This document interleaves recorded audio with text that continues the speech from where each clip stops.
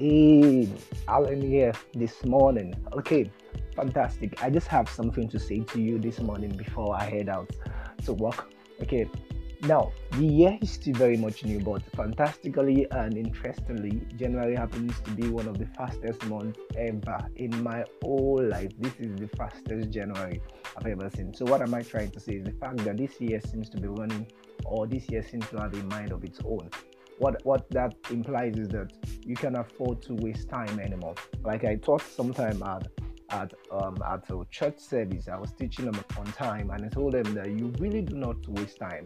People speak about time like something that does not matter, but the truth is, the equivalence of the time that you seem to waste is the life that is being wasted. So in reality, you actually do not just waste time, but you're actually wasting life. So what am I saying?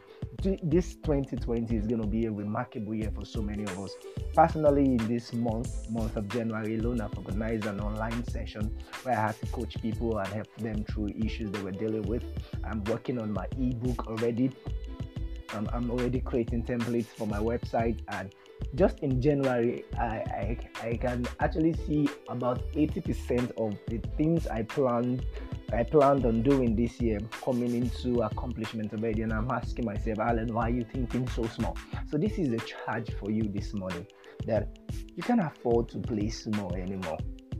We talk about going global, we talk about doing things remarkable, but listen, wherever you are, it's a platform.